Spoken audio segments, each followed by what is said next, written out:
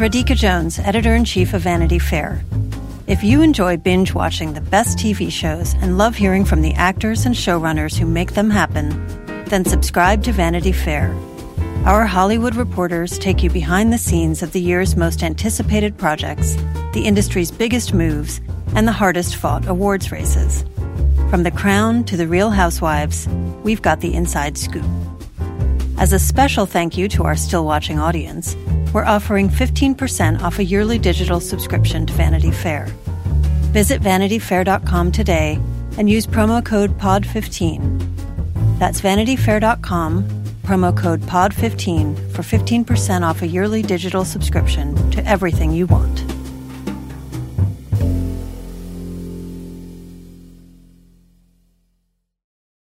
This episode is brought to you by Progressive. Most of you aren't just listening right now. You're driving, cleaning, and even exercising. But what if you could be saving money by switching to Progressive? Drivers who save by switching save nearly $750 on average, and auto customers qualify for an average of 7 discounts. Multitask right now. Quote today at Progressive.com. Progressive Casualty Insurance Company and Affiliates. National average 12-month savings of $744 by new customers surveyed who saved with Progressive between June 2022 and May 2023.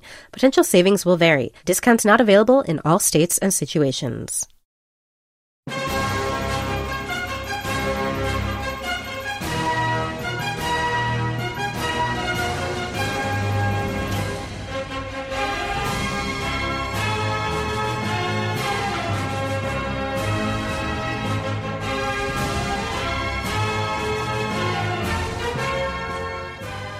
Hello and welcome to a very special episode of Still Watching. I'm Vanity Fair senior writer Joanna Robinson, and joining me, who's joining me? Who is there? Who's over there? Vanity Fair correspondent Anthony Bresnikan.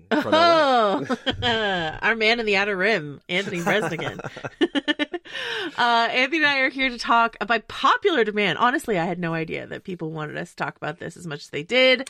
But That's so nice. It's so nice to know that people wanted to hear our thoughts, and we're really living up to the title of this program. We're still watching. You just haven't been hearing from us. Yeah, so we are going to talk about The Mandalorian this week on Still Watching, and Anthony and I are going to record one more after the finale, after it's all wrapped up. There's only 2 more episodes of the season, but we today are just going to talk up through Chapter 14, which is Season 2, Episode 6, titled The Tragedy. We are not talking about anything in the future because we have not seen anything in the future, so there's no spoilers coming from us.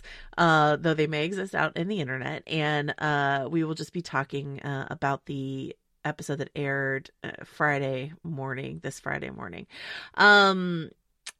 Yeah, Anthony and I did, if you missed it, last year we did an episode for every episode of The Mandalorian. We had interviews with the talent and the filmmakers. It was a bonanza. It was a whole thing. But Lucasfilm, their approach to The Mandalorian, and it has paid off for them, has been to sort of keep everything very secret and controlled and locked down. And this year they decided to go even more locked down than before. So in the theme of the lockdown year of 2020, Mando season 2 was super locked down. So it didn't really make a lot of sense for us to do a podcast episode for every episode of the show. But we were lucky enough at Vanity Fair to get one of those precious kernels of inside information. Anthony Bresnikan, who did you get to talk to about this season of The Mandalorian? Yeah. So last week, after the Ahsoka Tano episode, The Jedi, I spoke with Rosario Dawson, who plays this beloved character who's existed for years and years in animation, performed by Ashley Eckstein, and now in live action and in middle age, I suppose you'd say, since she's in her 40s, Ahsoka Tano. Although who knows how long it took Togruta lives. She might still be in... Oh, good point. In the spring of a Togruta's life. What is the lifespan of Togruta? Please do email us, stillwatchingpod@gmail.com. Yeah, so Anthony and I are here to talk about The Mandalorian. Please do read that interview that he did with Rosario. It's so good. He also chatted with Dave Filoni for that interview. It's a great article. One of the best and most in-depth I've read about No, the most in depth that I've read about this season of The Mandalorian. So, and Filoni gives some extra added insights, which is really great. And also, if you're in the mood to learn more about Ahsoka Tano, who was obviously this big showcase of the middle of the season, Anthony did a great oral history on Ahsoka Tano that ran earlier this year on Vanity Fair. So just Google Ahsoka Tano, Anthony Breznican, and you should be all set to go. Oh wait, no. See, I thought you were gonna mention your story about Ahsoka Tano, which is the one this is like super mutual admiration society here, but like, I was gonna say it was just a beautiful and profound write up. Also full of spectacular gifts. You're like throwing these gifts out like little ninja throwing stars of Ahsoka and her history and the rich meaning she has for all Star Wars fans, but especially for women, I think, who find special value in her journey and her story.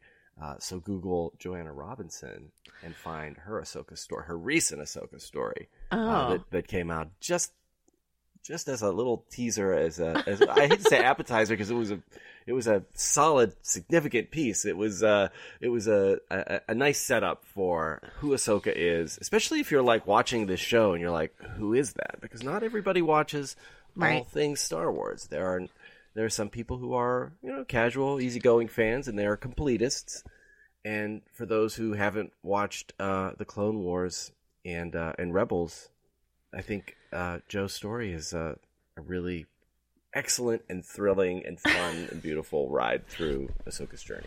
Thank you. It's essentially a previously on Ahsoka Tano. Yes. You can read that over on VF.com. And we've been doing weekly recaps. We didn't do one this week because, frankly, you know what? We decided to do a podcast instead. So that is what we're here to do.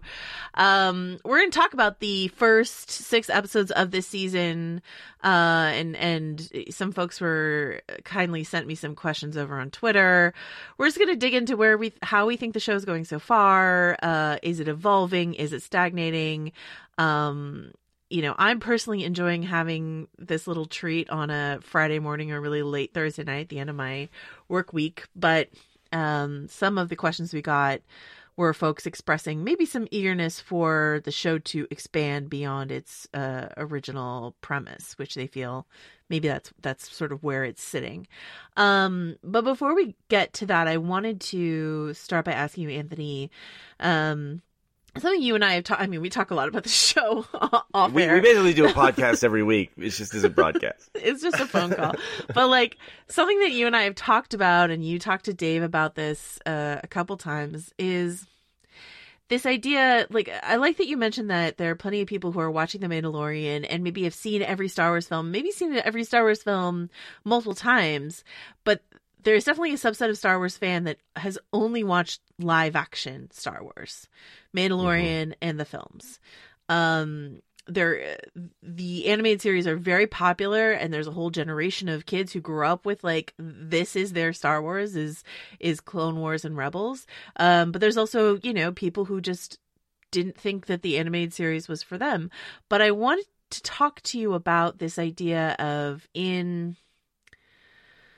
was it before The Force Awakens, Lucasfilm made a decision about canon and what was canon and what wasn't, because for years and years and years, there were expansion novels. There was all this sort of like lore that was out there, and Lucasfilm decided to like tighten up and just be like, okay, we're gonna narrow down what counts as canon, what counts as legends. So can you clarify for folks listening sort of where that dividing line happened and where we are with that? Yeah, basically, I'm not sure what they've recanonized. Like, the line has gotten a little blurrier over the years, partly because of Dave Filoni, who really, through Rebels, brought back a lot of things that had been unpersoned, and I think it was it's a complicated answer, but there's this line that Yoda says in the Clone Wars, and I think it's echoed by Ahsoka, where legends always have a little bit of truth to them, and they call this decanonized storytelling legends. And what Dave has done is bring back a little bit of truth to it, bring it into Rebels, and therefore sort of reactivate it, and I think basically everything that wasn't on screen before the Disney acquisition of Lucasfilm has essentially been eradicated from the canon. Or Right. Basically, that's just a story. That's just a legend. If I'm wrong about them keeping this piece or that piece, forgive me. It's a big, vast galaxy. You're not wrong, because what you've already said is that they've legendized all that stuff, but they're cherry picking through what they've decided to reconstitute as canon, right? And even little things like there were these great Lando Calrissian novels from back in the 80s, I want to say. Not even the 90s, but like the early 80s. And in Solo, Lando, when they're doing the mine invasion, Lando's hanging back at the Millennium Falcon, and he's dictating his memoirs.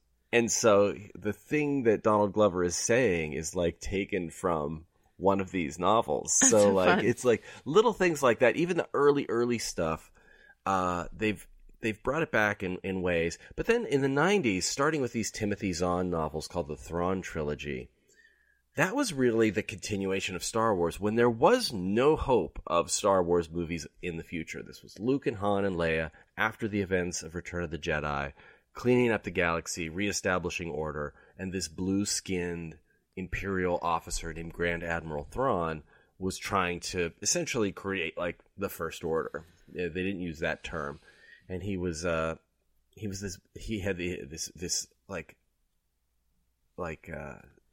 I hate to say Smurf blue. It's even more radiant than that skin. Oh, yeah. He had these bright blue eyes, and we know that from the cover of the novels. But like most of it was in our imagination. It's like Violet Beauregard blue. Yes, very much. Yeah, precisely. And those novels were among the things that were like, okay, that didn't really happen, and I think that was necessary in order to carve a new path. With the new films and determine what happened to Luke, what happened to Han, what happened to Leia, what happened to their descendants. And you don't want to hamstring filmmakers by saying, by the way, here are 30 books and short stories that you're going to have to tie into. Right. And so, so a lot of it's been, I would say like, it's considered like, now maybe a first draft that's been put on the shelf, but then sometimes you pull things from those first drafts and put it in the new drafts of stories. Yeah, so, all that's to say that something I think that Dave Filoni has done, and once again, if you want to know more about Dave Filoni, I think people who haven't been following his career closely through the animated Star Wars are really, I think, starting to know his name better and better through The Mandalorian. But if you want to learn more, Anthony's got some great stuff on Dave Filoni on VF.com. But this idea, something that Dave Filoni has done with the animated shows and now with Mandalorian in concert with Jon Favreau, is really try to build I don't know, I'm going to call it a net around all the things that they're considering canon and making it feel coherent and everything feel important and valuable. And so something that I talked about a bit in that Ahsoka Tano thing that I wrote was how the Clone Wars is so focused on helping us better understand Anakin Skywalker, the good that was Anakin Skywalker, and so the loss of Anakin Skywalker. And Ahsoka Tano is very instrumental to that because she was his Padawan, and so like loving her and him loving her helped us love him, even if, plenty of people love the prequel trilogy, but even if the prequel trilogy doesn't work for you, and Hayden Christensen's Anakin Skywalker, I don't think it's Hayden's fault. I think it's just like, maybe we didn't get enough time with him. I don't know what it was, but like for plenty of people, that fall of Anakin Skywalker did not land the way that I think George Lucas really wanted it to. And Clone Wars goes back in and fills in the time between the second and third movie of the prequel trilogy and helps you understand what we lost with Anakin Skywalker. And I think that's so smart. It's so smart to do that. Mm-hmm. And, The Mandalorian is doing something kind of similar in the gap between the original trilogy and the sequel trilogy. Not that it was set out to do that, because this was already in the works before some of the wheels started to fall off of the sequel trilogy for some people. But if you watch the sequel trilogy and love The Force Awakens, there was a division around The Last Jedi. I think it's a perfect film, but that's okay. And then The Rise of Skywalker didn't work for a lot of people as well. If it feels like The Mandalorian is trying to reach forward and, pull some of that stuff. We saw what we think is like some Snoke in tubs, and make stuff that maybe didn't work as well for us, maybe the Palpatine thing, maybe all of that, and make it part of this story that is working for us, and reach back and make some of the stuff that happened in the past, part of the story and work for us, and just basically shore up the shakier parts of the Star Wars legend, not to put all wrapped up in a very simplistic story about a dad and his little green son, Yes. I love that Star Wars has been doing this. One of my favorite examples is from one of the recent novels, at least in recent years. I think it was 2016's Bloodlines by Claudia Gray, and I think you and I have spoken about this before. Yeah. But I think she's one of the best Star Wars writers out there, working in novels and short stories. And that story was about middle-aged Leia, like after the fall of the Empire, many years after, and she's, older. She's leading the Republic, the New Republic, and nobody really knows that she's the descendant of Darth Vader, which would be like this big political scandal, and there's a scene in that Claudia wrote where she's talking to one of her, I think one of her guards or protectors, one of the other main characters in the story. And they're talking about, we heard that you used to like mock Grand Moff Tarkin by imitating his British accent. And that explains the one scene in the original Star Wars where for some reason Leia has a British accent. And, that's funny. That's it's just sort of like retconning this thing that's just an obvious error. Yeah. And even like the gold bikini, which I think is now considered problematic, and it was really well liked by a lot of people for a long time, but the term for that was slave Leia, which is an even more problematic thing to say these days, in particular. And that renamed her actions there as the Hut Slayer outfit. And I love that. It's like, instead of it being a bit of exploitation, which I think it kind of was, it was like, she went undercover and she was this Hut Slayer outfit. So yeah, I still have my issues with gold bikini, but I love Hut Slayer as a term, as a concept. I think that's freaking great. But the thing that I was comparing all of this, and we are going to get into specifics of The Mandalorian. I just thought it was interesting to set the stage a little bit first. Is like something, my favorite example of like what I think they're doing really well here comes from another franchise, which is the MCU. And I know I've talked to you about this before, but this idea that like what Endgame did, spoilers for the MCU, what Endgame did, Endgame, which I like to think of as a series finale for the Avengers, in using time travel. And using and hopping back through its own franchise is making even some of its weaker links, like Thor: The Dark World, suddenly incredibly important. I mean, that's one of the smartest things the MCU did, is send Thor back in time to the events of Thor: The Dark World, and suddenly like that movie, which is considered one of the weakest MCU movies, is important to the end game of everything. And so then when people are like, because people ask me all the time, like, oh, how should I watch the MCU movies, or are there any I can skip? And maybe I used to say like, oh, you can skip the Thor the Dark World, and now you don't feel like you can say that. No. And similarly with Clone Wars and Rebels, you know, to dust off an old phrase from the NBC lineup, everything becomes must-see TV when Ahsoka Tano shows up, played by Rosario Dawson. And immediately, a bunch of people who haven't watched the animated series are like, who's this and why is everyone losing their mind over her? And then people are like, you gotta watch Clone Wars, and you should also watch Rebels while you're at it.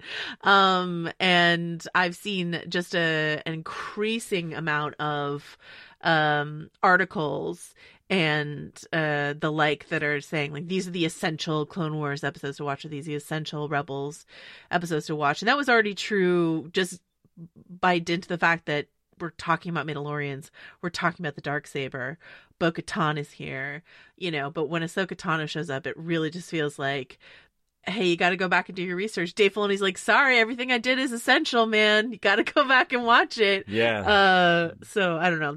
And I have no problem with it. I'm just wondering if it lands that way for you as well.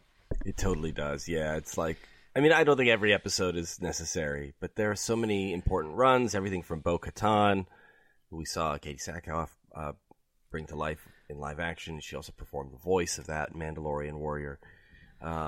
You know, there are runs of the story that I think are really important. I also think it's going to be increasingly important as we get an Obi-Wan series to know exactly who he was during the Clone Wars. I think that was his pivotal moment. And he was a supporting player in the original trilogy and a mentor and the wise old man, but this is how he became that. And so I think all of that is, it's essential viewing.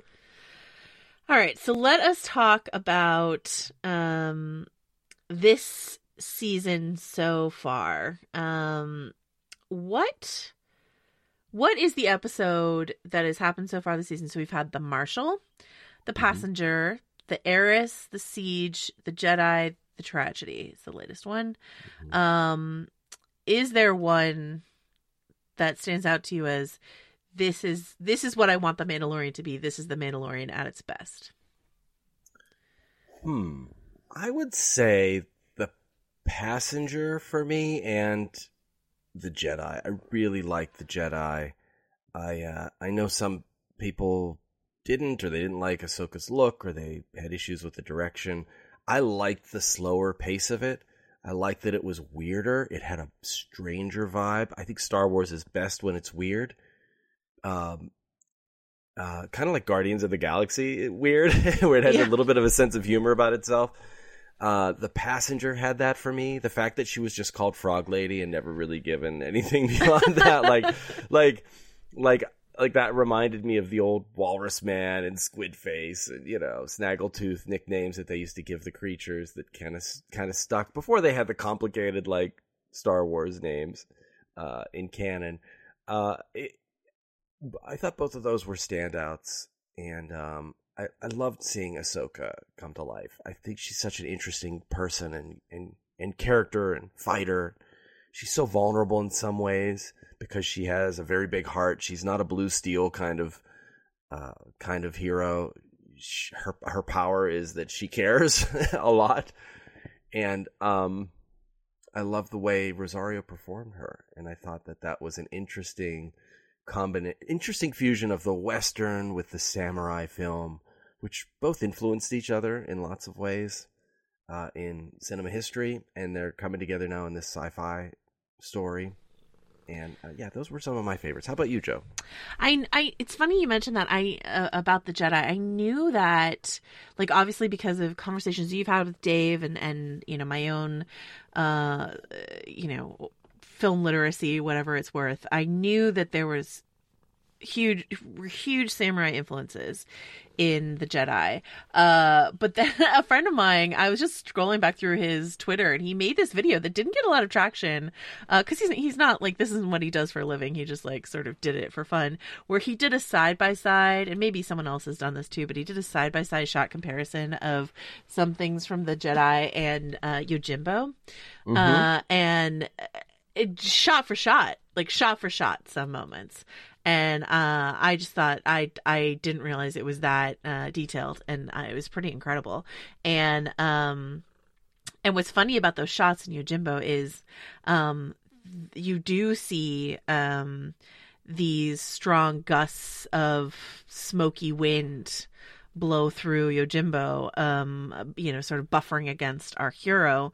And I thought it was so interesting when you talked to Dave Filoni that his inspiration for the look of that episode was like the burned out, Northern California fire landscape. And that hits really hard for me, for all of us who live in California, for me who lives up here near Dave Filoni, and I don't know. I found that really emotional and then really visually striking for that episode. And then this week's episode, tragedy. I know a lot of Southern California folks are like, oh, hey, that looks like many a foothill near where I live in Southern California. So we're used to these exotic desert jungle planets or whatever, but right now we're getting a lot of California planets, and that's okay. This very much looked like where I grew up, or where I live. Yeah, where I grew up, where I live right now. Santa Clarita has a lot of rocky hillsides like that have like the green tufts growing between the exposed rocks. So it looked very familiar, very MASH. For me, Can I rewind just for a moment? Because, of course. For that Rosario Dave Filoni story, I'll have to check and see what was actually published. But like, I spoke to him for an hour, so there was a lot of stuff that didn't make the cut. And you mentioning the comparison to Yojimbo reminded me that he cited that film specifically. So I guess that's, as long as you cite your source, it's not copying. It's homage. I did not mean it as like copying at all. No, but he said a lot of what I did is an homage to the fact that my dad had me watching Kurosawa films when I was a little kid. Yeah. I mean, I'm talking 7, 8 years old watching Seven Samurai and Yojimbo. You don't appreciate it as much then, but you watch it over the years and you're like, this is amazing and remarkable how well it translates and holds up. And Star Wars at its foundation is an expression of George's love of cinema as much as anything else. So we try to keep that tie in there, too. So I love that. That's a nice thing. Yeah, and I mean, like, in season 1, the episode The Sanctuary, a lot of folks pointed out that it owed a lot to The Magnificent Seven, The Seven Samurai, that beautiful blend of samurai and Western that exists in that story. Star Wars and at its heart is an homage to samurai and Western storytelling. So definitely a pastiche of all sorts of different types of mythology. But my favorite part of the Jedi, beyond sort of some of the conversations between Rosario Dawson's character and Pedro Pascal's character, is that cut back and forth between. I watched the episode a little after you did on that Friday, and you told me that Michael Biehn was on the episode, and I was like, oh, so that before watching the episode, I was like, oh, so Pedro Pascal can have someone to fight while Rosario Dawson is fighting someone else. You know what I mean? Because like usually that's what happens when you've got two ace fighters, is you want them equally preoccupied in the final fight, right? And what I love about the juxtaposition of those two fights is you've got a gunslinger fight in the street between the Mandalorian and this character played by Michael Biehn. Michael Biehn, who I know best from a lot of his sci-fi work, but a lot of, he's also in Tombstone, obviously, so he's done the gunslinger thing.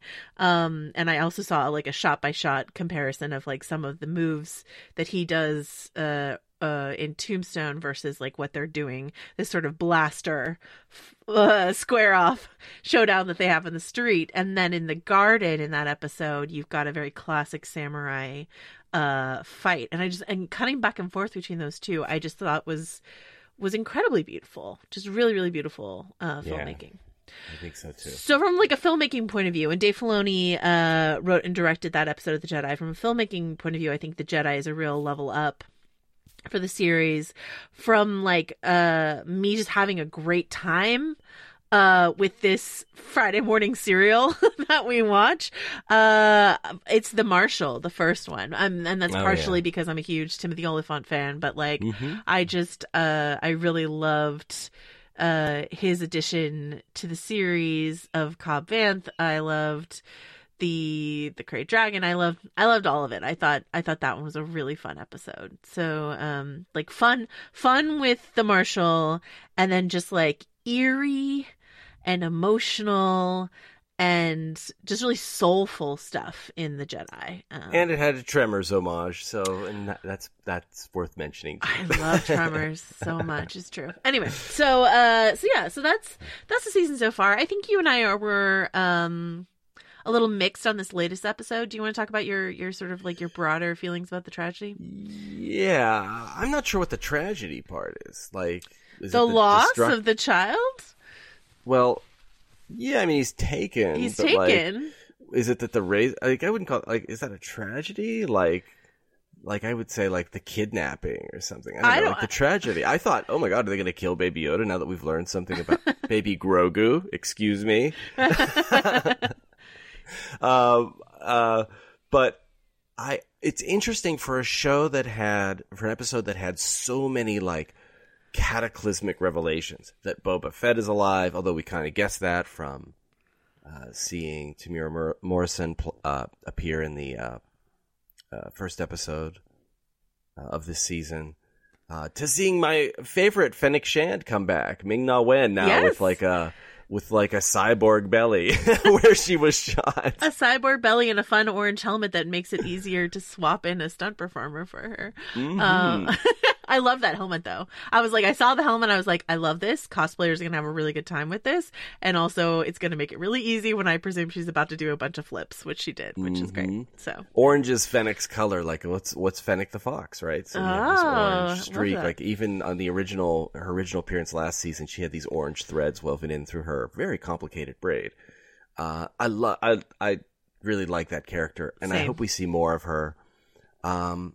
And I like Boba Fett. I always did. I know everybody says he was a chump back in the day, that he looked cool but didn't do anything cool.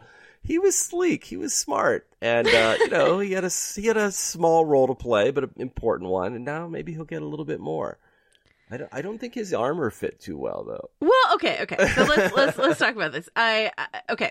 So oftentimes when I hear you talk about the Mandalorian, and I hear other guys your age, and I am very good friends with a lot of these guys. Mm-hmm. I hear you guys talk about the Mandalorian as if it's made specifically for you, not in an exclusive way, but just sort of like, oh my god, this feels just made just for me. I used to play with these toys, blah blah. And Mike Ryan, who knows a plenty about Star Wars, made this observation about how old Jon Favreau is, which toys he would have been playing with, and why we were seeing a lot of those characters recur even in the background in The Mandalorian, because this is the stuff of Jon Favreau's childhood, right? Mm-hmm. So, like, Star Wars for a long time, by less evolved fans, was considered very like white and male and bro, and there are ways in which I really push back on that, and I've heard you push back on it and all that sort of stuff, and Lucasfilm itself is trying to say like, no, Star Wars is for everyone.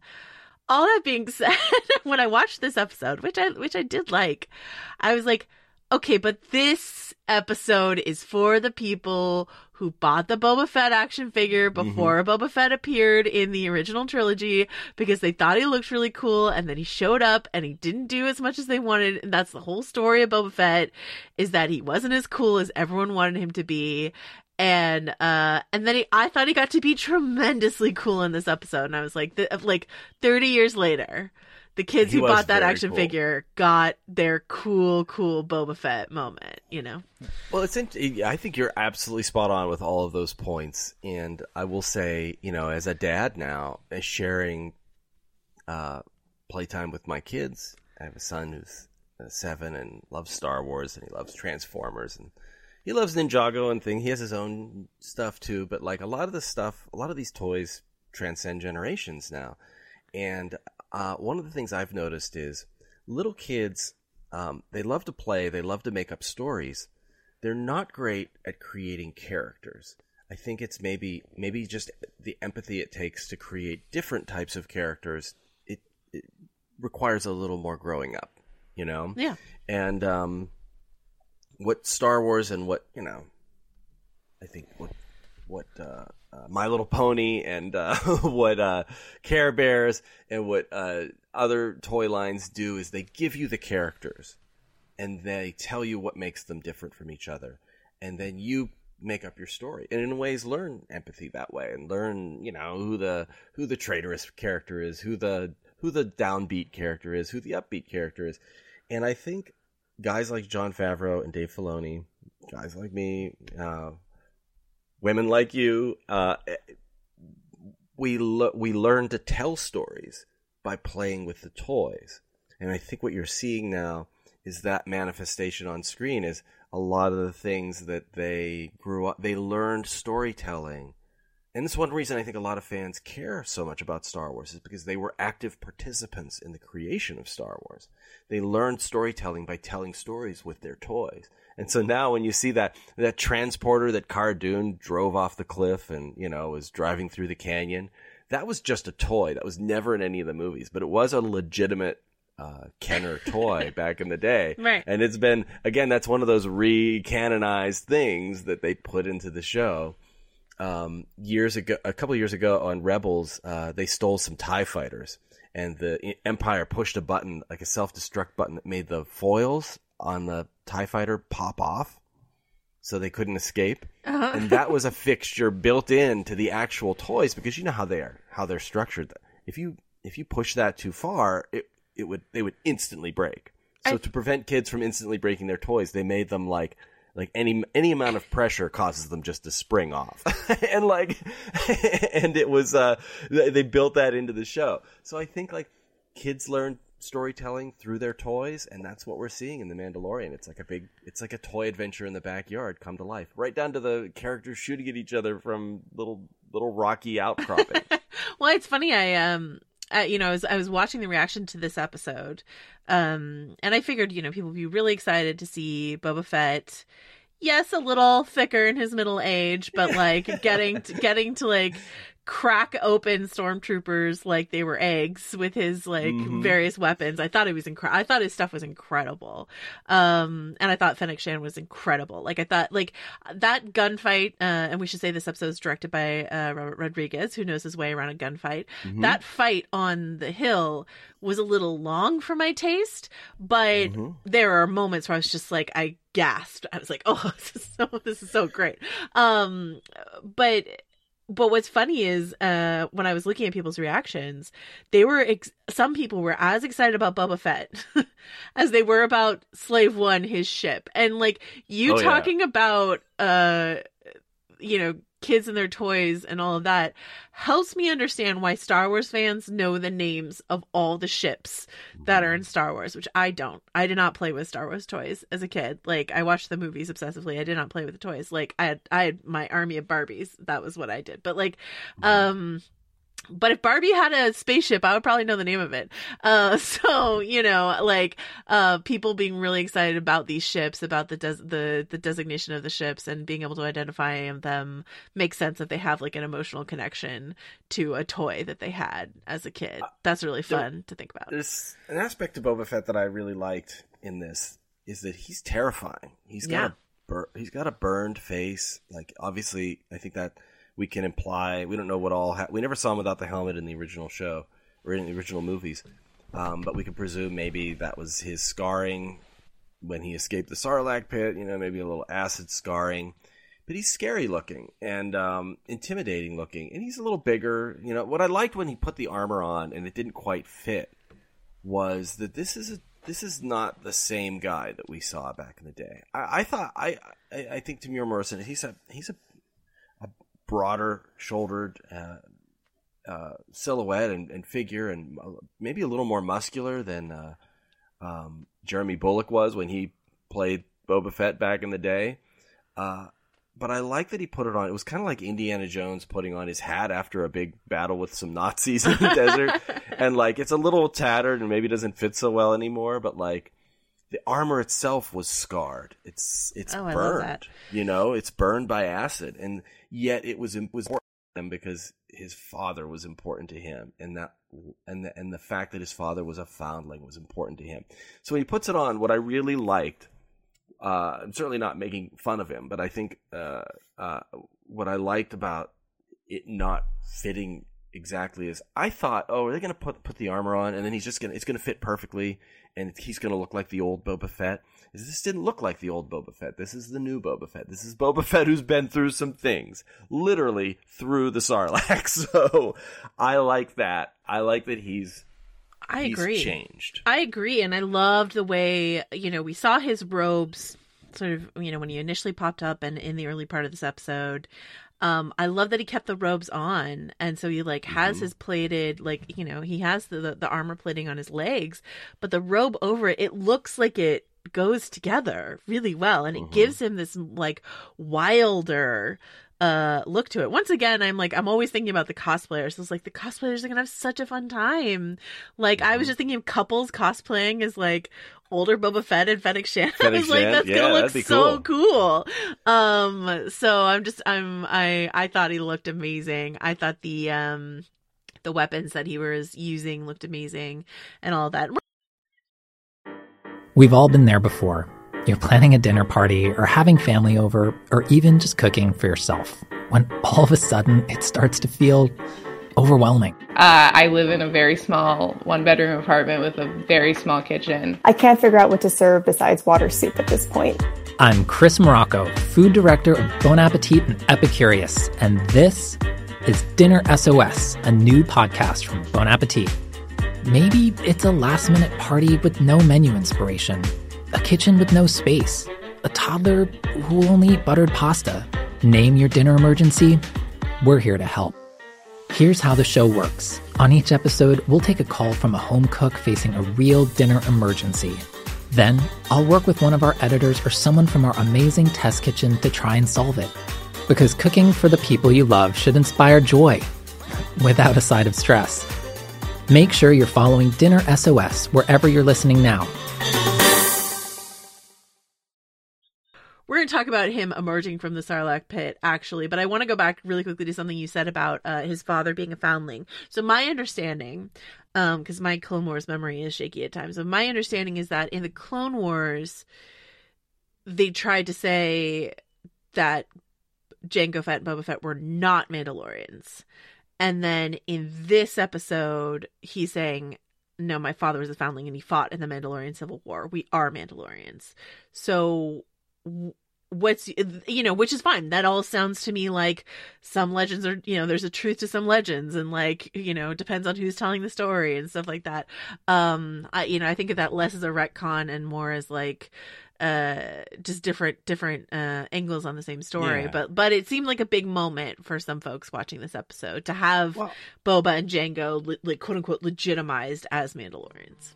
I kind of think Mandalorian maybe is not so much it's not a genetic designation. It's not a race. Right. You have people of all different races as Mandalorians. It's an ethos, right? It's like a calling. I don't know if it's like a faith, right? And so you don't necessarily have to be born into it. Which I knew from I knew that when we talked about this a lot in season 1. But what's interesting is even that has its permutations, as we understand through meeting Bo-Katan in this season and stuff like that. It's I thought, okay, what defines you as a Mandalorian is the way that Din Djarin keeps talking about. But his way is not everyone's way, and it doesn't make the other people not Mandalorians. So I don't know. It was just funny because I remember when the series was announced and a bunch of people were like, oh my God, this is going to be a Boba Fett series. And Jon Favreau was like, no, I promise the titular Mandalorian is not Boba Fett. People were like, yeah, fool me twice, whatever. But then a bunch of people came out of the woodwork to be like, actually, Jango Fett and Boba Fett aren't Mandalorians, so they couldn't be the Mandalorian. So I just think this is a fun, well, actually they are, or well, actually the definition of Mandalorian is a little bit more complicated and nebulous, but I like that it fits with that Mandalorian ethos of, which we talked about a lot when we talked about season 1, this idea of adoption and caretaking and foundlings and raising. Like if Grogu is, if he sticks with Din Djarin, which he might not, but if he does, is Grogu a Mandalorian? Is found and raised by a Mandalorian? Is he a Mandalorian? I don't know. Is he going to get a little... They're going to have to cut some ear holes in that. Going to get a little hell? I don't know. All right. Yeah. Can I say, well, I don't know if this is any of the filmmakers' intention, but within this story, this particular aspect of the story, what defines a Mandalorian, I see symbolism for what makes a fan, right? Oh, okay. So, you have these, speaking of, bros or whatever, like guys, I don't know if it's just guys, but a lot of the times it is. They love something and they want to make it exclusive to them, right? Like, you're not a true fan. Right. You hear this a lot in comics, too. Like, a Thor movie comes out and a woman goes into the comic shop and says, I like that Thor movie. Do you have any good Thor comics for me? And you think a true fan would say, yes, I'm glad that intrigued you. Here's, you got to read this classic run, and here's this story, and here's this character that you might also like. And it's a chance to really play the deep cuts, But instead it's like, oh, well, let me test your knowledge, and ask a bunch of questions. And if you can't answer that, you're not a true fan. And I think women in Star Wars have had to deal with that garbage for a long time. And people, various different backgrounds who find a connection to these stories, they get challenged. Like, well, you're not a true fan. If you just came up through the prequels, well, you're not a true fan. If you just came in through, the animated Clone Wars series, you're not a true fan. You're a true fan if you're a true fan. And I think that's one of the things that the Mandalorian identity is really I love that. projecting. Yeah. I mean, what do you think? Like, yeah. if you follow the way, if you think the helmet and armor is cool, if you do things, if you believe and care about the same things we do, you're a Mandalorian. Welcome to the party, pal.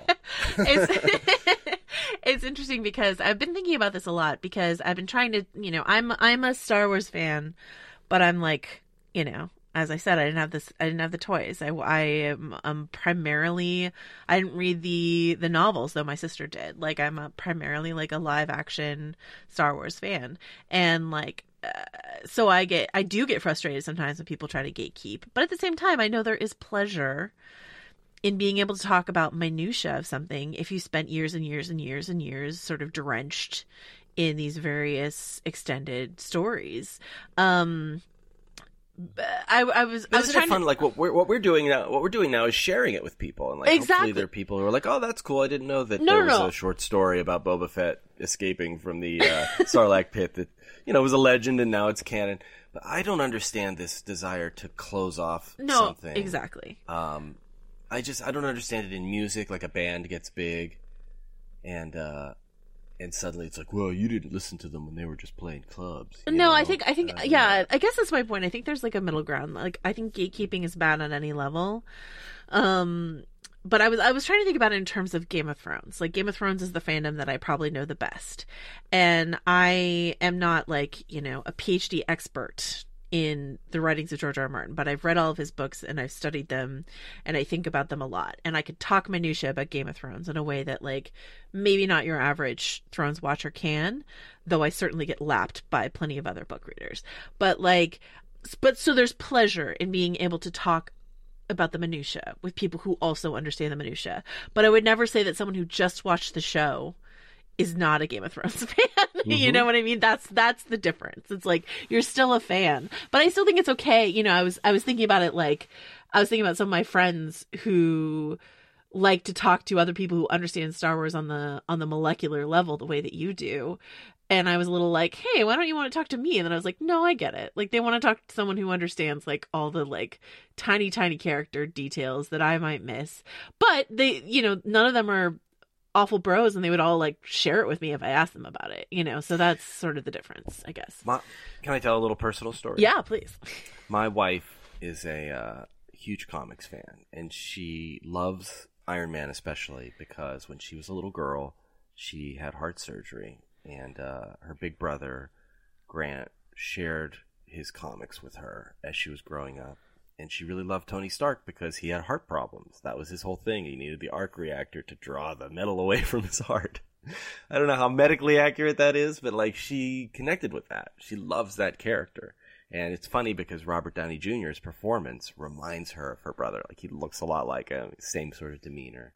And I think, thank God for those big brothers who were willing to share things with their little sisters. And, you know, and even like Katie Sackhoff talking about playing Bo-Katan, like she did this interview with Entertainment Tonight's Ash Crossan, and the part I found most moving was she was talking about how excited her dad was to see her in the role, because her dad was this huge sci-fi nut who shared all this stuff with her. Star Wars was a thing he shared with her, and you know, his daughter grew up to be a hero in Battlestar Galactica and in Star Wars. So I think that sharing, to me, enhances your love of something.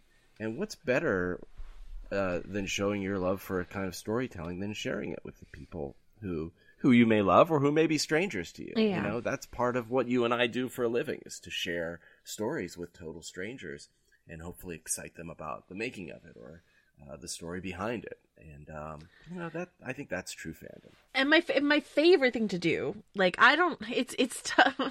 It's tough sometimes. I don't know how to describe what I do because I'm not a critic.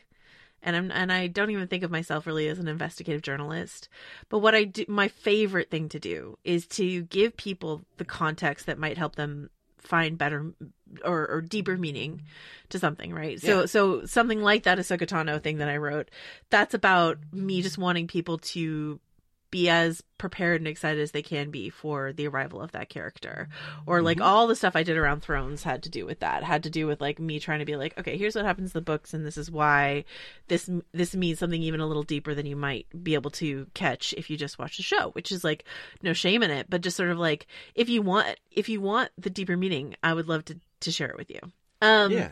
Okay. We tell the story of the storyteller. Yeah, exactly. All right, so I want to talk about we're going to get to people have a couple Jedi related questions for us, and we're going to get to those, but I want to spend another minute or two on Boba Fett and talk to you about a fun thing that I discovered prepping for this conversation, which is something that our producer, actually Dave Gonzalez, said to me offhandedly. Is he was like, well, you know, they took the plot that they had for the Boba Fett movie and they used it in the first episode of this season. And I didn't really know what he was talking about, but oftentimes when I don't know what people are talking about, I don't say anything and I just go Google it for myself. And I found that, you know, there's a rumor that a version of the Boba Fett movie that they were planning to do with Josh Trank centered on someone else who had taken the Boba Fett armor. And so like that's sort of what Dave was saying, like the Timothy Olyphant character Cobb Vanth, who has taken Boba Fett's armor, is not Boba Fett but is Boba Fett at the same time. But what's fun is that I was reading something and they were like, EW reported, and I was like, oh, I know if I click on this link, it's going to be Anthony Breznican byline, and it was, where you actually broke the news about another, at least another, or maybe complimentary idea of what the Boba Fett movie was going to be with Josh Trank. Do you remember that scoop that you had? I'm not sure which one this is, but like I remember way back in the day, I got a scoop about they were making spin-offs, and I reported that there was a Han Solo and a Boba Fett movie in the works. And then I had to wait. I mean, I knew it. I had it dead to rights, right? Or else I wouldn't have published it. Yeah. But then I had to wait like years for them to confirm there was a Han Solo movie. And, you know, Josh got bounced from the Boba Fett movie the day at Celebration. He was supposed to go. Yeah. Remember when they showed at Celebration that little clip of Rogue One? Yes. And it was like, you know, that was so awkward. The Death Star and the and he was supposed to show a little preview clip of the Boba Fett movie.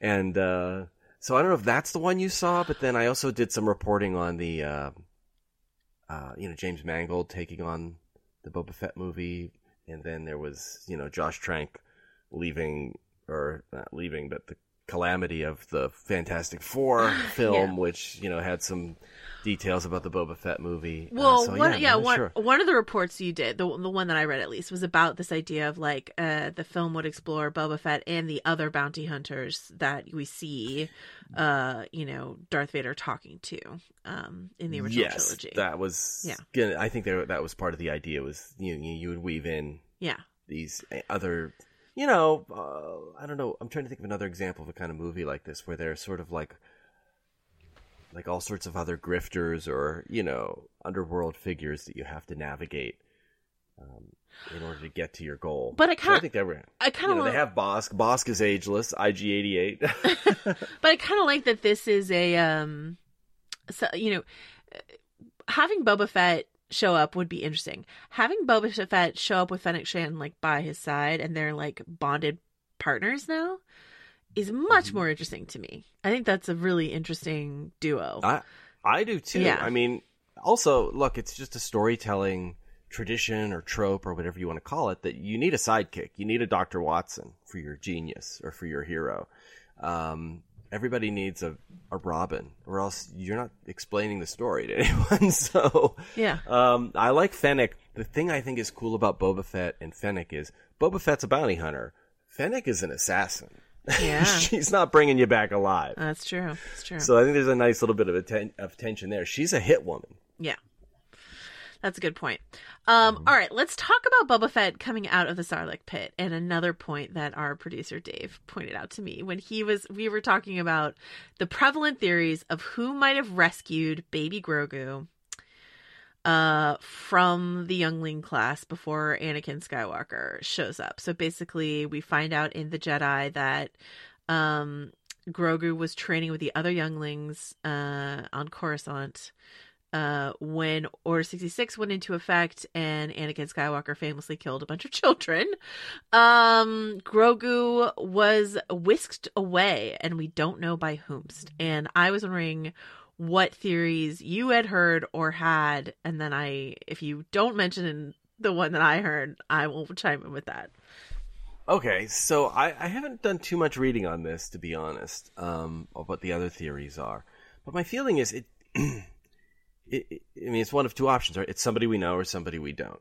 And somebody we don't is an opportunity for a new kind of storytelling, right? If it's somebody we know, it's like, oh, okay, the world gets a little bit smaller and it's connected to this character or that character.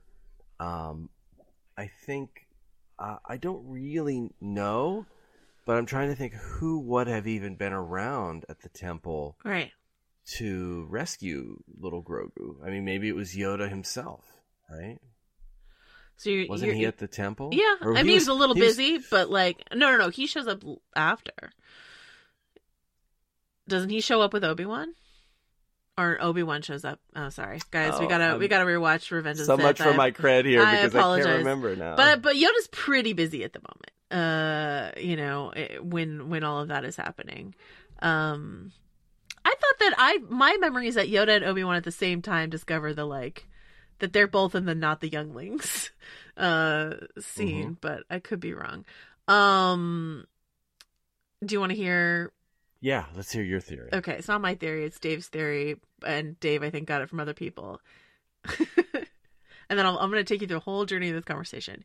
He goes, Mace Windu. I was like, dude, Mace Windu's dead. He's already out the window at that point. He's like, right, but everyone we've seen thrown out the window or down an air shaft or into a sarlacc has come back. We didn't see his body hit anywhere. He's like, Palpatine came back, Boba Fett came back, Darth Maul came back. He's like, what is throwing someone down something mean in Star Wars? And I was like, oh no. So how do you feel about Samuel Jackson, aka Mace Windu, being the one to save baby Grogu? Maybe. I mean, I think Sam would be like, he would use an expletive and he would say, yeah, hell yeah, you know? Right. But I'm back. I kind of like it, you know? I think maybe it was like I was going to say maybe this is a little more obscure, but like in the 7th season of the Clone Wars, Ahsoka was living on the lower tiers of Coruscant, this metropolis planet, where the Jedi Temple is located, and she palled around with the Martez sisters, who, they didn't think much of the Jedi because they were living a hard life in the lower tiers, and I don't know, it'd be kind of neat if it was somebody we knew. Those two that'd be kind of a neat story. See them, they hear there's trouble and they get up there somehow and rescue Baby Yoda. But Mace Windu, that's an interesting theory. Maybe they did it together. Apparently, I was sort of digging into it, and apparently, George Lucas and Samuel Jackson have previously said that they think Mace Windu is alive. And apparently there's some rumors that Sam Jackson could be in The Mandalorian. So, I don't know. I personally kind of love that theory. You must have lost him at some point then, right? I guess. I mean, I don't know. Maybe, that's like Val Kilmer and Willow. Who knows? Oh, speaking of, by the way, I rewatched Willow last week. I don't know if you're listening and you've never seen Willow, what have you been doing with your life? But now is your time to course correct. It's on Disney Plus. A favorite of my childhood. Willow, starring Warwick Davis and Val Kilmer and Joanne Whalley and all that sort of stuff. Great film. And I showed it to some people who had never seen it before, and they loved it. So it's not just my childhood nostalgia talking. I wept through it. It's a beautiful movie. Fantasy at its best. It's essentially The Mandalorian. Mm-hmm. Oh, yeah. I hadn't put those pieces together, but Willow is basically The Mandalorian, except you've got an adorable redheaded girl child instead of a little green baby. So, which character is Mando? Would it be Willow himself? Mando is a combination of Willow and Mad Mardigan, I think. Yeah. Because I mean, something I did want to say that I liked about this season of The Mandalorian is I feel like we're getting I felt disconnected from The Mandalorian in season 1, and maybe part of that was how often Pedro Pascal was not actually in the suit. I know there's still plenty of doubling going on in this season, but I feel like we're getting so much more of his personality, and partially that's story based in terms of his personality is growing and changing as he grows into his role as this father. Right? We this episode starts with him just chuckling over playing force fetch with his baby. You know what I mean? I love when he's like, yes, yeah. and Grogu is like, ooh, did I upset you? And he's like, oh, I'm not mad. That's cool. Yeah. So I feel like that's something that I really like. Is I feel Pedro Pascal can be so charming, and I felt like he had to be so stiff in season 1, and so I like that we're getting a bit more warmth and personality from him this season. Yeah, I agree. So that that growth feels very Mad Mardigan in Willow to me, whereas Willow is just a good dad from the start.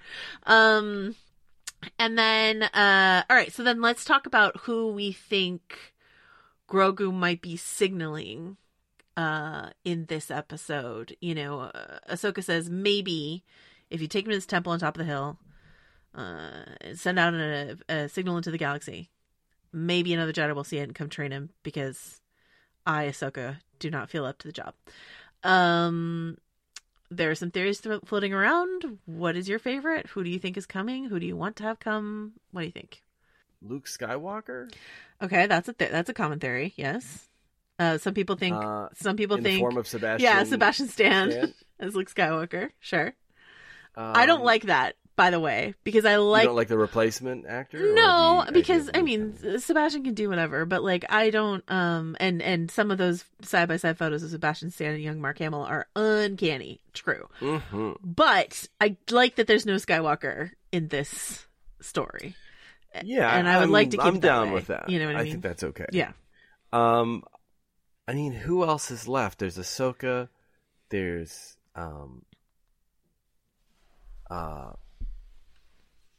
there's Ahsoka and there's Luke. I think the main theory outside of Luke is Ezra Bridger, who hasn't been mentioned by name in the show yet, but people who know Ezra, who is a character in Rebels in the animated series, know that he was last seen with Admiral Thrawn, and that's who Ahsoka's looking for. Is Thrawn, and she's Ezra. clearly tracking. I think it's obvious she's tracking Thrawn to find Ezra. Right. That's a good theory. Though I just don't know, like, what's funny about what happened in this episode is, like, I thought the temple was going to be the season finale. And the season finale instead seems like, let's get a band together and go rescue the baby. Like, that's probably seems like where we're heading. And then maybe the final moment is a Jedi shows up. Right?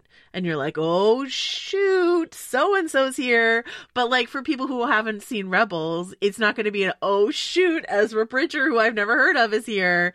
You know what I mean? And so, like, maybe it is Luke. I don't know. But I feel like they're saving, like, an, oh, shoot, this Jedi is here. And are they going to bank on people doing their homework and being excited for Ezra? Or are they going to bank on people being addicted to the Skywalker saga and do Luke? I don't know. Or is it going to be a third option? Who knows? But so he sends this beam up into the sky surrounded by blue butterflies, which also seems to be symbolic. I know that's a common symbol for Reylos online. What does the blue butterfly symbolize otherwise? Or is that it? I don't know. Do you think Yeah. Ben Reylos Solo's coming? I mean, I don't know that makes a lot of sense.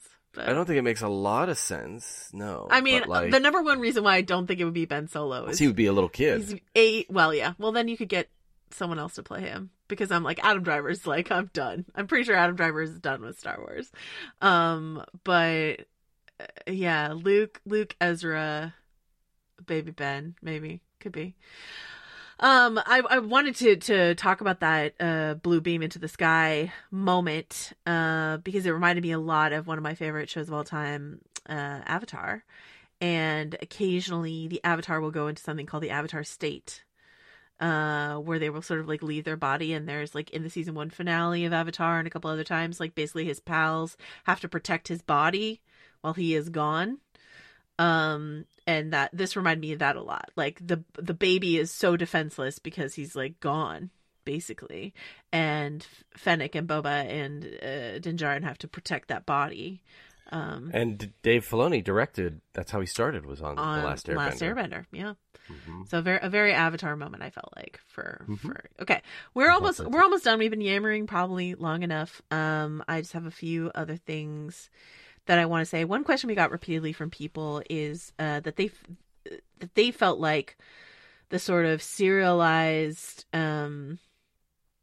quest of the week thing was wearing thin for them. Where does that sit with you? I think so. I think they start to feel like little quests in a video game. It's the criticism I've seen. Mm-hmm. Like, hey, if you help me get this, then you can have this and continue your journey. I'm not sure what you want there to be action, and I think that what they're going for is a little bit of resolution to every episode. And you see him looping back. Like, it feels like the world is, like having Fennec Shand show up. You don't have to introduce her. We know her. He's we find out at the end of this episode, he's looking for Bill Burr's character, who we met in season 1.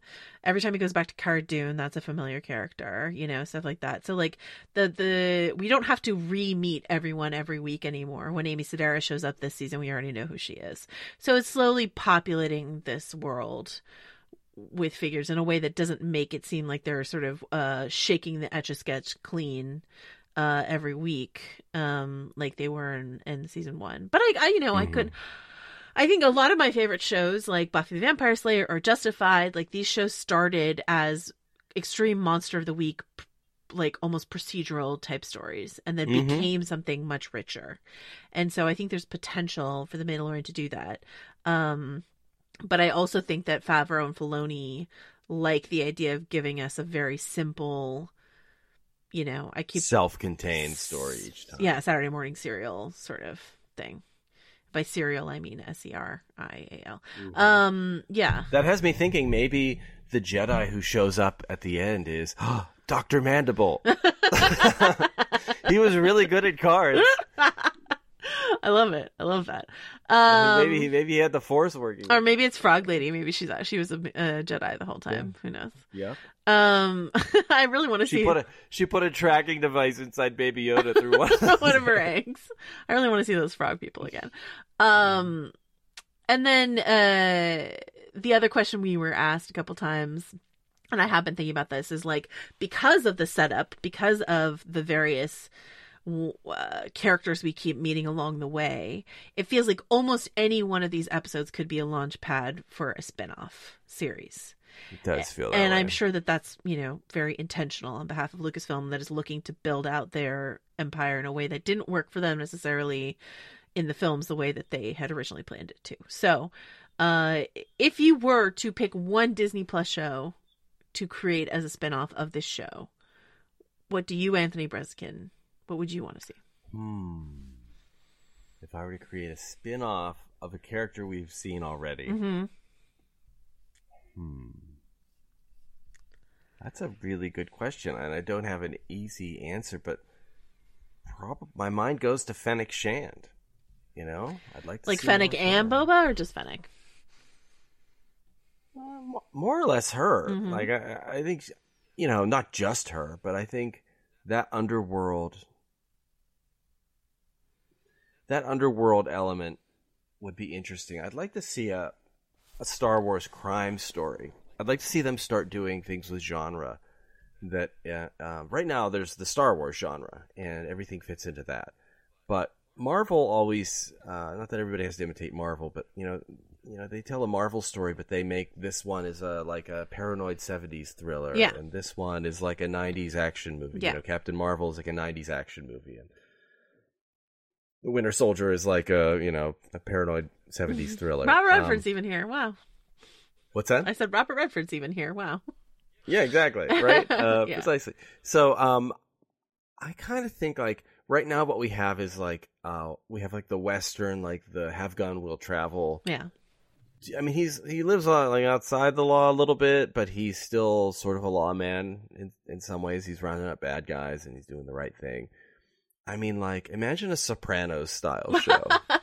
Like, it's just. But they would never go that dark, on Disney Plus. They wouldn't go that dark, but this is a story about the bad guys, and you empathize with them, but they're bad guys. Yeah. They're trying to leech off of the New Republic and steal ships and like run heists and commit crimes, family-friendly crimes in the Star Wars universe, where you have this assassin as the lead character, and she's super charismatic, and she doesn't wear a mask all the time, so we can have her, making her way through the underbelly of the galaxy. Would be kind of fun. She'd be given these tasks to take people out and, assassinate a Hutt here, take out Dr. Mandible there. It would be great. Currently we have the Obi-Wan series coming, and the Cassian Andor series coming, right? Yeah, and I think I would place good money on an Ahsoka series. Right. That's that seems not like based on any inside information, the but just like yeah. my sense of it is like they like that character and people like that character. Dave Filoni talks about that character like she's his daughter. He does. I would agree with you. If I were to pick a character, yeah, let's hear yours. I mean, what's tough is like I like your pitch that like it should be a different genre. I don't have a good answer for that because what I really just want is more Cobb Vanth. But that's just more Western. So, I don't know, but I'm a big Cobb Vanth fan, so I would love to see him do something. And as we know, since he's done it twice already, Timothy Olyphant can hold down a gunslinging show. So, I don't know. Space Marshal. Space Marshal would be good. Yeah. Yeah, I think. Anyway, if folks have other ideas, we're going to do one more of these, as I said, for season 2. If you have a spin-off idea, if you're like, oh, we got to go back to the Sanctuary, or like, oh, Cara Dune, I want that, or anything like that, please email us stillwatchingpod@gmail.com. By the way, if you're listening to this and you're like, why haven't Joanna and Anthony mentioned the various real world, sort of, I don't want to say the word scandal, like conversations we're having. Controversy is the word.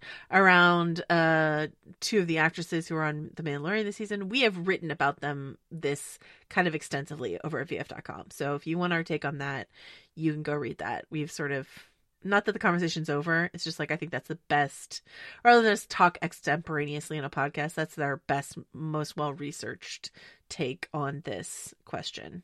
We address it in the Rosario interview as well, you know, and I want people to know that, you know, Joanna and I, is it okay to say we're doing our best to make sure that all perspectives in this fandom get represented, and that the questions that you want to have asked are asked. Yeah. That's important to us. Absolutely. All right. Is there anything else Mandalorian season 2 that we want to talk about? Or Mandalorian in general? This season, like last season, is largely credited as written by Jon Favreau. The exception being last week's episode, The Jedi, was written by Dave Filoni, or credited. You know, it's complicated in TV crediting, but like credited to Dave Filoni.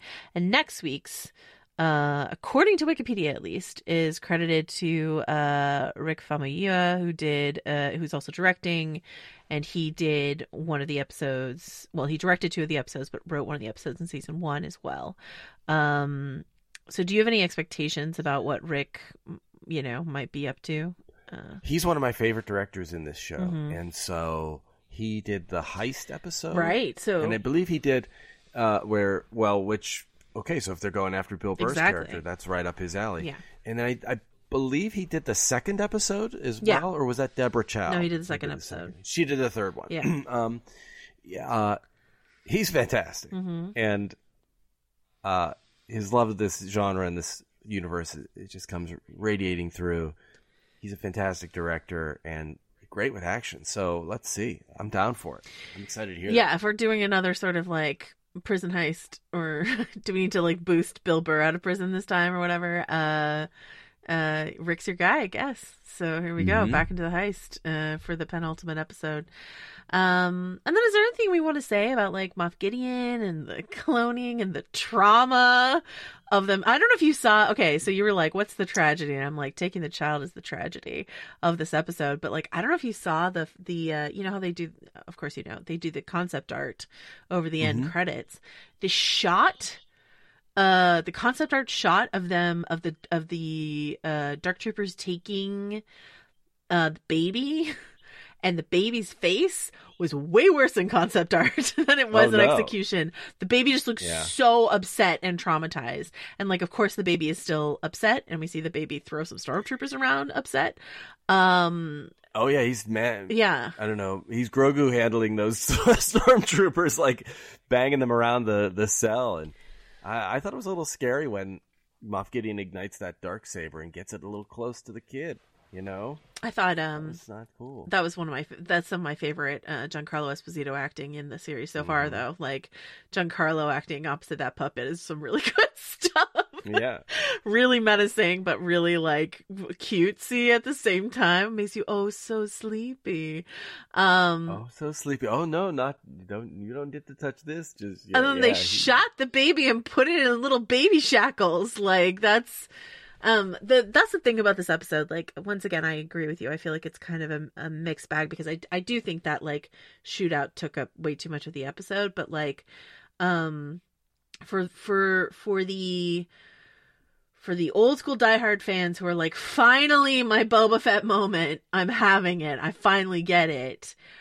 For folks who are maybe newer fans or just sort of latching to the Mandalorian or whatever, you also have this very like primal story of this baby separated from this dad who loves him, and you're very concerned for the baby. So there's just like, there's a fundamental story here that you can understand even if you have no context about caring about whether or not Boba Fett gets back in his armor or not. You know what I mean? So yeah, for sure. There's a humane element to it. Yeah. And also lots of nostalgia. You mentioned the Dark Troopers. That's one thing we didn't address.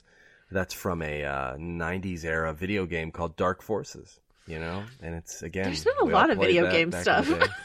A lot of video game stuff. I've played zero video games. There's a lot of video game references in this, which is, fun. Yeah, I mean, to circle back one last thing before we go, if that's okay, to this sort of like... We're like Star Wars Columbo here. One last thing. In terms of the story of the week, I don't know, did you see that viral video that's going around? A couple people sent it to me about, this is the plot of every episode of The Mandalorian. It's like a guy and his dog. Did you see that? No, I haven't seen it. It's very short. And it's just sort of like, I mean, I don't want to describe a video to you, but it's like basically it's a guy, his dog, he put like a filter on his dog so his dog looks green, and he like shows up to a new planet and they're like, he's like, I need that milk for my baby. And the guy on the planet's like, you need to kill our monster / warlord / whatever. And then we'll give you the milk. And Mando goes, okay. And then he does it. And then he comes back and he goes, milk, please. Oh, oops. Baby Yoda already drank it. The end. Like, and I was like, and he's like, that's every episode of The Mandalorian. I was like, I mean, I can't argue, honestly, with that. Wildly entertaining every time. Yeah, but the best version of that. And like, it just feels like really low stakes television to me. Once again, maybe because I usually watch it at either midnight or like way early in the morning. And so I'm just sort of like, it's Star Wars. I don't know. I'm happy enough to be in a Star Wars world. Could it be more? Probably. But is it enough for me right now in December 2020? Yes, it is sparking joy for me. So that's where I am. All right. Anthony Brezikin, until you come back in a couple weeks to talk about hopefully the rescue of baby Grogu, where can folks find your work? You can find me on VanityFair.com. Obviously. Yeah. And on Twitter? That's where it is. Yeah, sure. I'm on Twitter at Bresnikan. At Bresnikan. All right. You can find me on VanityFair.com as well. Follow me on Twitter at Joe Wrote This. We will be back with one more episode of The Mandalorian, and Richard and I are doing one last episode of The Flight Attendant, and then that will be it for 2020, and we will see you and baby Grogu, safe and sound. I'm going to manifest that into the world in a couple weeks. Bye.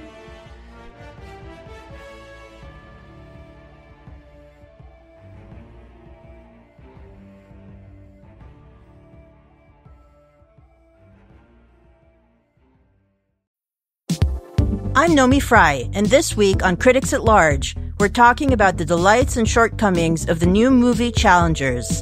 It stars Zendaya at the center of a tennis triangle, and a very steamy love triangle.